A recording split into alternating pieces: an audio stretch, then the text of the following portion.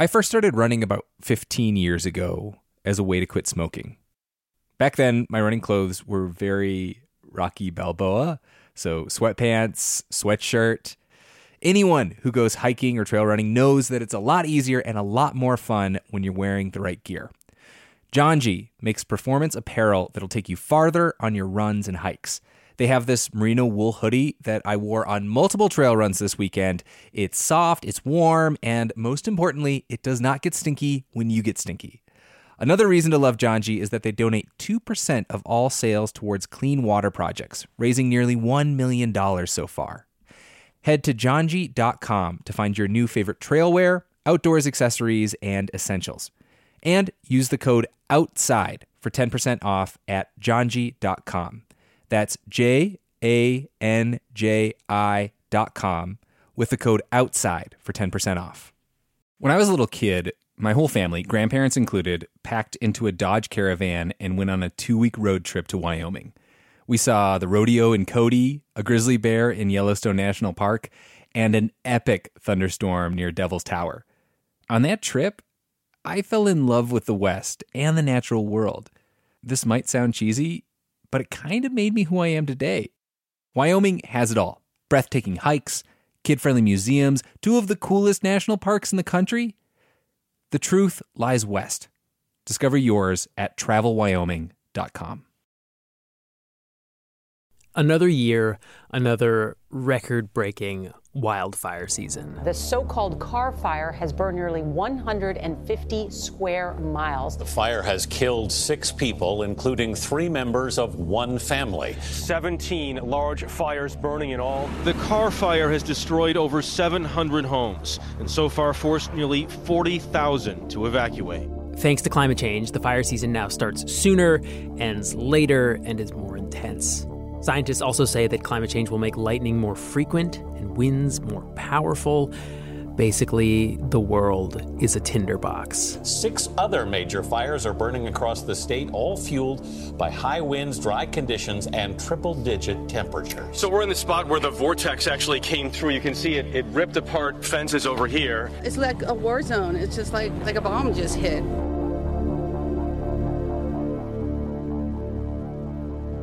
But what if I told you that maybe the problem with all these big, out-of-control fires was not enough fire? Okay, scene change. I'm standing in a little patch of forest with bumpy, narrow dirt paths for ATVs running through it in northern New Hampshire, surrounded by firefighter types.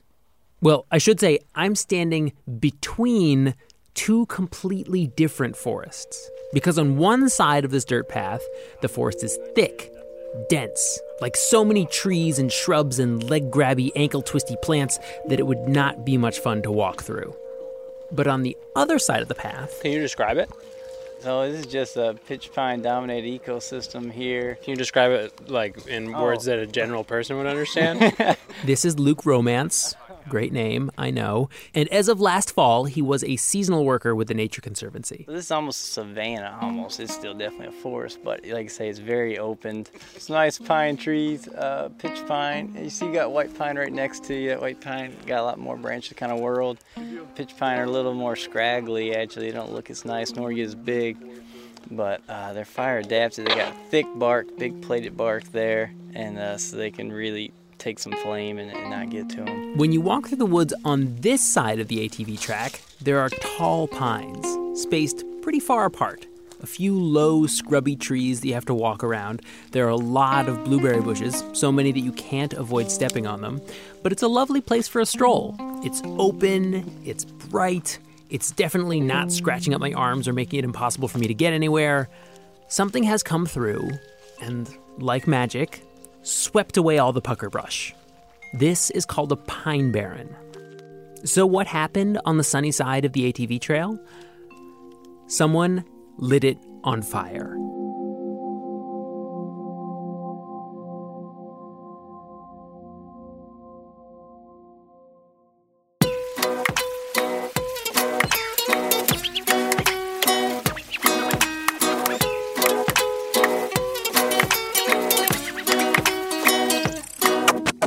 This is Outside In, a show about the natural world and how we use it. And today, We are digging into the differences between that dense, scrubby forest and the clear, open, bright one. This is a segment called 10 by 10, where we look very closely at a very specific spot.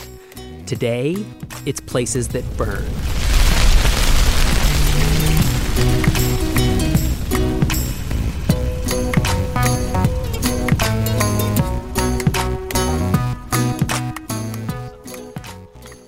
Could we all group up? We'll start the briefing here. 2 years. Yeah. I appreciate the help getting things lined out this morning.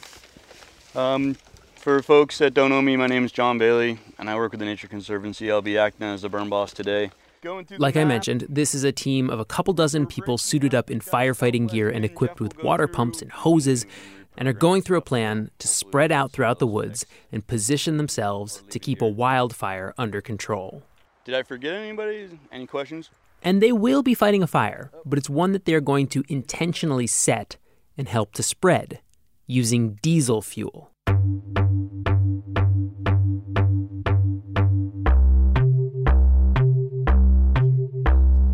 This is a drip torch. This is another Nature Conservancy guy, Mike Crawford. This is what you have here is it's a 4-to-1 ratio, 4 diesel and a 1 unleaded straight gas. So put a little bit of fuel on the ground, light the fuel, and then you light the torch from that area that's lit on the ground. Running around in the woods with a canister of diesel, lighting fires as you go. If this sounds like a recipe for some out-of-control wildfires, let me just dispel that notion right now. Heads up, everybody! Test fire on the ground. These prescribed burns are so safe. I'm a trained professional. They wait until the weather is right. Got a dry bulb temperature of 55, wet bulb of 46. They pay scrupulous attention to the wind. We've got a southwest wind. It should be light and variable. They've got several sources of water. They've got the hoses. They've got the pumps. They've got 2 teams stationed in fire breaks where there are no sticks or plants to burn, ready to make sure the fire can't get past them. Continue south, just coordinating with interior ignition. Despite the fact that there are people setting the woods on fire and we are actually standing in the path of the flames, it's actually kind of boring. It's moving slowly towards us. Yeah. You think a turtle could outrun this? Right now, yeah, maybe. It's so safe. So, Burn Boss, give it a letter grade. How are we doing so far? A letter grade. I think we're getting a B for burn. So why are they doing this? Well, it's a fire with a job to do. Yeah, so it's, the big picture here is that we're trying to maintain this incredibly unique habitat. So these pitch pine scrub oak woodlands are New Hampshire's rarest forest type. That last guy is Jeff Luigi. He's in charge of this whole conflagration. Remember the 2 very different forests from the 2 sides of the path from the start of this story? One has been left alone for decades and been allowed to grow up, dense and thick. And the other had been burned a few years before in what's called a prescribed burn. Now, there are a few reasons why a woods doctor might prescribe a fire for a particular patch of woods, but let's start with the one at hand. What's going on in this particular New England forest? Here, it's conservationists who are doing these fires in the fall, trying to preserve rare plants and birds and bugs. For instance, whippoorwill live here. That's the bird that sings all night long. You know, they're great to hear, but if you live next to one, you probably want to throw a shoe at it. And the birds aren't the only ones who like the open space. It also attracts a lot of rare moths. The list right now is there's 22 state-listed species here. So the rare birds are eating the rare insects. We can live with that. These whippoorwills and rare bugs, they need pine barrens to survive. And in turn, the forests, the pine barrens, need fire to exist. They're on very dry soil. So they dry out fast, and you would get lightning strikes, not often, especially in these northern pine barrens, maybe every 15 or 20 years, that would light a fire, and a lot of it would burn.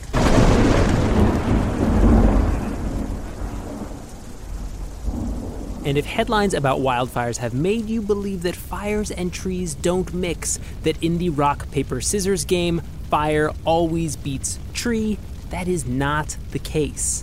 The plants in this forest are accustomed to regular fires. They're adapted to not only survive one of the most destructive forces on the planet, but to thrive on it. The dominant tree here is called the pitch pine. It has really thick, plated bark that protects it from flames, and its branches are really high off the ground, so that a fire would have to be huge to torch it. Its cones are covered with a thick layer of sticky resin that holds them shut, so they can't sprout and form a new tree. That is, until fire comes along to melt the resin and let them pop open up. That way, after a fire has passed and decimated all the competition, pitch pines are the first to bounce back and recolonize, a phoenix rising from the ashes.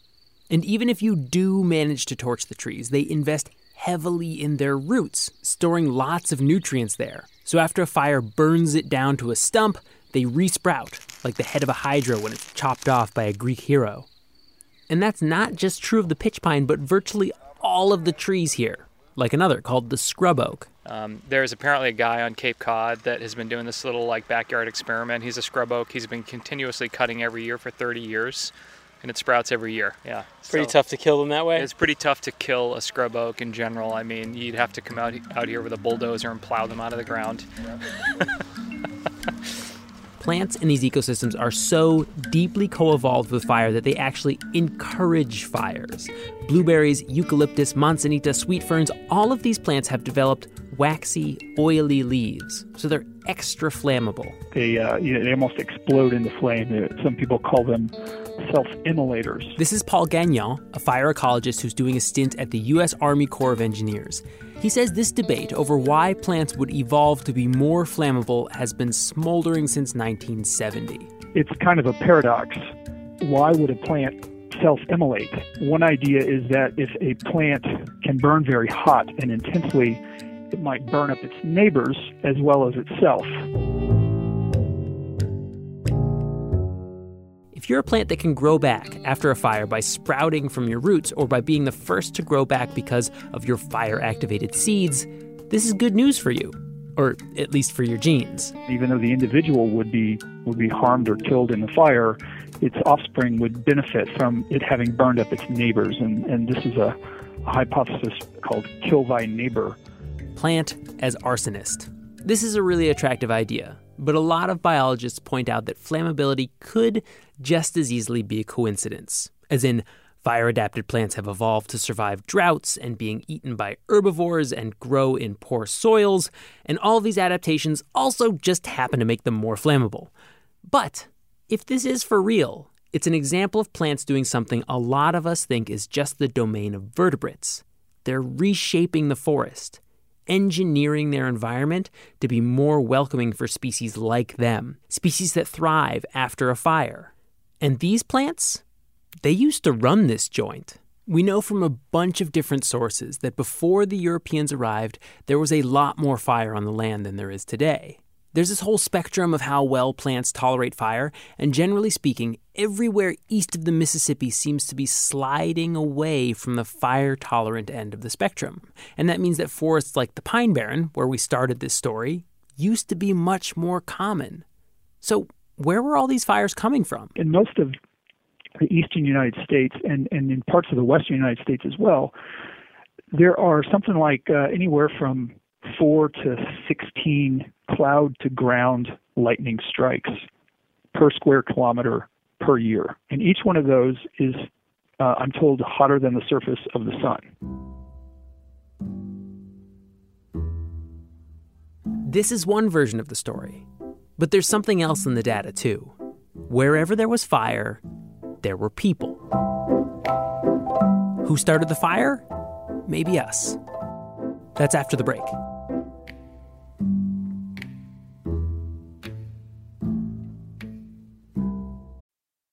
Hey, Nate here. Have you ever dreamed of going on the voyages of some of the most famous and not so famous explorers in history? If so, then you should check out the Explorers podcast. Host Matt Breen takes you into jungles and frigid wastelands, across deserts and oceans, and to the top of great mountains as you explore the triumph, glory, and tragedy of each explorer. There are extraordinary stories of Shackleton, Magellan, Cook, Lewis and Clark, and so many other daring people from all across the world and from throughout history. Each explorer's story is told in rich, immersive detail, and each topic is given as much time as needed to tell the whole tale, ranging from 30 minutes to 10 hours. There's something for everyone. Find the Explorers Podcast wherever you get your podcasts, or go to explorerspodcast.com to learn more.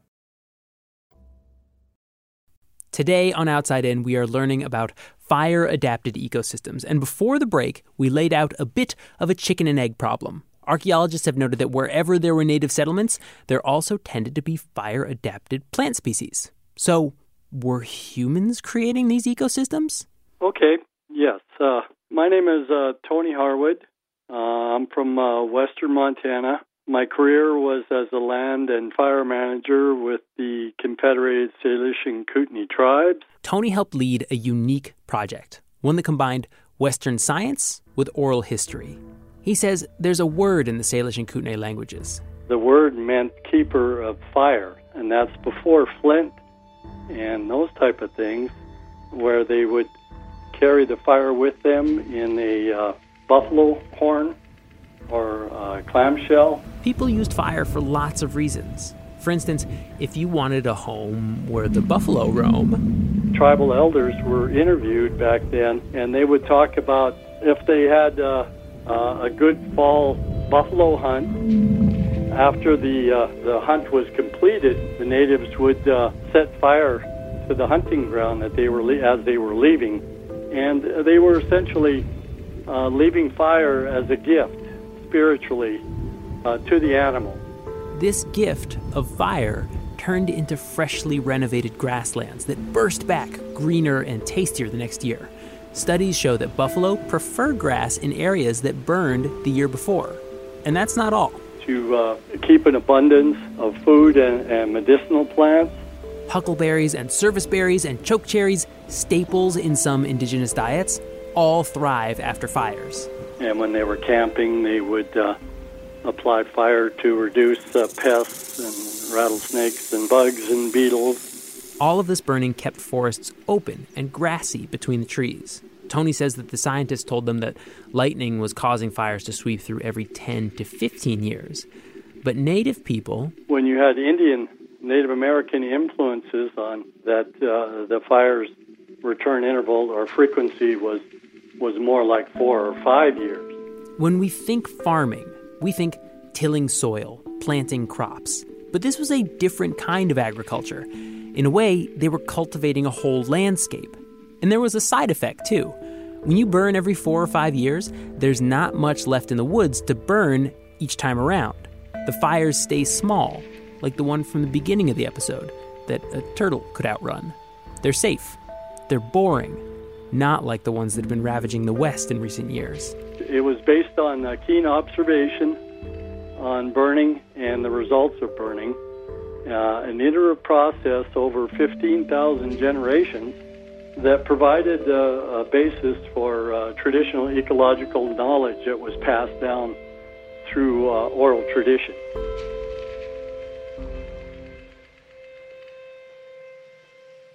What changes? A lot of the burning has stopped. The native peoples are removed by diseases, by war, by forcible relocation. Whoa, who's that? Well, I'm Steve Pine. I'm a professor at Arizona State University and self-proclaimed pyromantic. Not a pyromaniac, important distinction. Once European colonization got underway, there was a lot of logging going on, and we were just leaving the debris, branches and wood chips left lying around in the forest. Logging takes the big stuff and leaves the little. Fire burns the little stuff and leaves the big. All that little stuff left in the forest was drying out, turning into fuel. And this sets into motion really large historic fires that are damaging to communities and people. Probably the 1825 fire in Miramichi, New Brunswick, Maine. That complex is the first real announcement of that. 3 million acres plus, lots of damage. And this continues, and it's accelerated by the railroads. which not only throw lots of sparks, but now create markets so you can haul off the timber and leave lots of debris behind. And these are taking out large communities, hundreds of people being killed. But then in 1910, there was a fire in the Northern Rockies. It was called the Big Burn, the Devil's Broom Fire, and the Big Blow Up. So 78 firefighters died in 6 incidents during the blow up. The Army was called out, went $1 million in debt. The next 4 chiefs of the Forest Service would all be personally on the fire lines. So this entire generation was seared by the memory of those fires and determined that it would never happen again on their watch, and really set into motion the modern era of active fire suppression.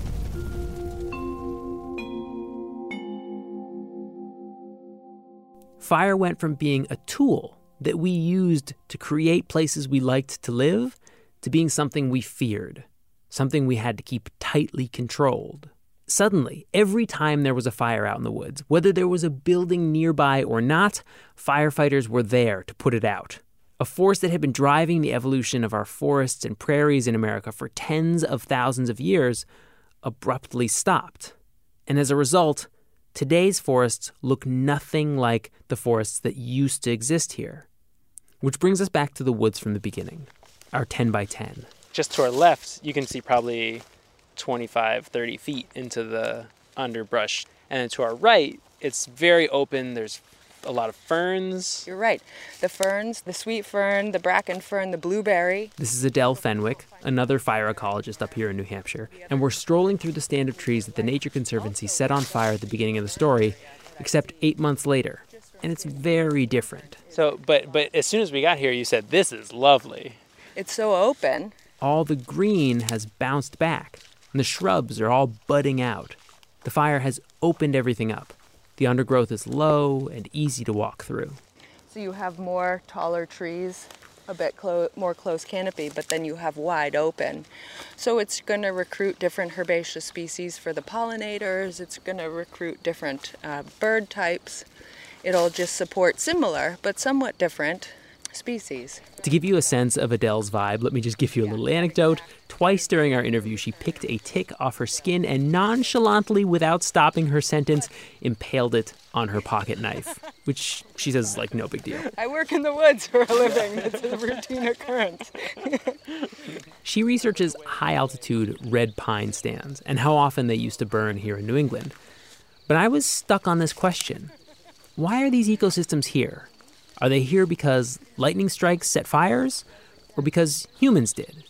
And does that matter? There are these accounts of the colonial Europeans arriving, and they're like, the forests are like parks, and you can ride a horse at a full gallop through the woods. But like that has been cited as evidence that there was this like really robust regime of native burning.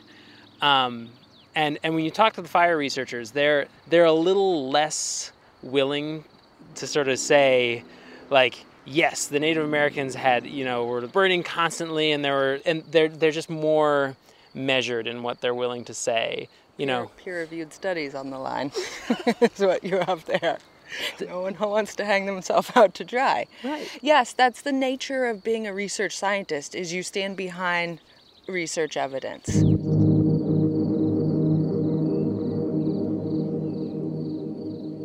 We do know that there were Abenaki tribes here, the Ossipee, and we do know that they did burn for myriad reasons. So I can't say a certain percentage, but it was a lot of area. So, however frequently Native Americans did burn is interesting, and it's helpful to know, but I'm okay with that if we don't have hard answers. If my goal is to restore and maintain biodiversity and keep species from going extinct.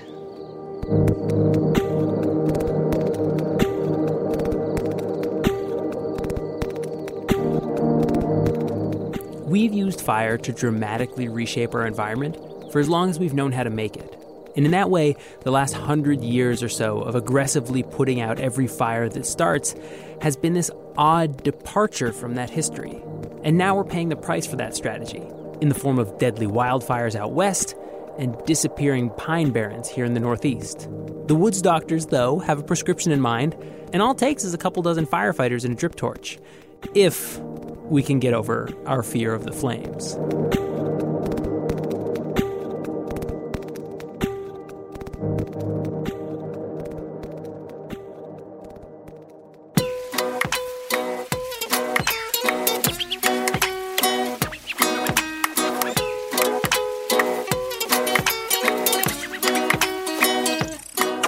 Outside In was produced this week by me, Sam Evans-Brown, and Taylor Quimby, with help from Hannah McCarthy, Justine Paradise, Nick Capodice, and Jimmy Gutierrez.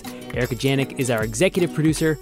Maureen McMurray is the director of cutting jargon from early podcast drafts. The WUI buffer? It's a wildland urban interface buffer. What's a WUI? Yeah, the WUI buffer. The WUI buffer? I like WUI buffer, though. You like the WUI? I don't know how I'm going to use that in the rest of my life, but I'm going to insert it in the little social situations. Special thanks to Melissa Thomas Van Gundy and Greg Nowacki of the Forest Service, William Patterson of UMass Amherst, and many folks at the Nature Conservancy who helped us to figure this story out. If you don't already, might I suggest that you follow us on Twitter? There are going to be some epic threads on fire ecology and other sciencey stuff if you want to learn more about the subjects we get into. We're at Outside In Radio. Also, we are going to be switching up our Facebook presence. We're going to make it into a Facebook group, hoping to inspire a little bit more discussion of the episodes. So if you are on Facebook and are interested in interacting with us there, just open it up and search for Outside In Radio. Music in this episode was by Franco Luzzi, Blue Dot Sessions, Jason Leonard, and Ikimashu Aoi. Our theme music is by Breakmaster Cylinder. Outside In is a production of New Hampshire Public Radio.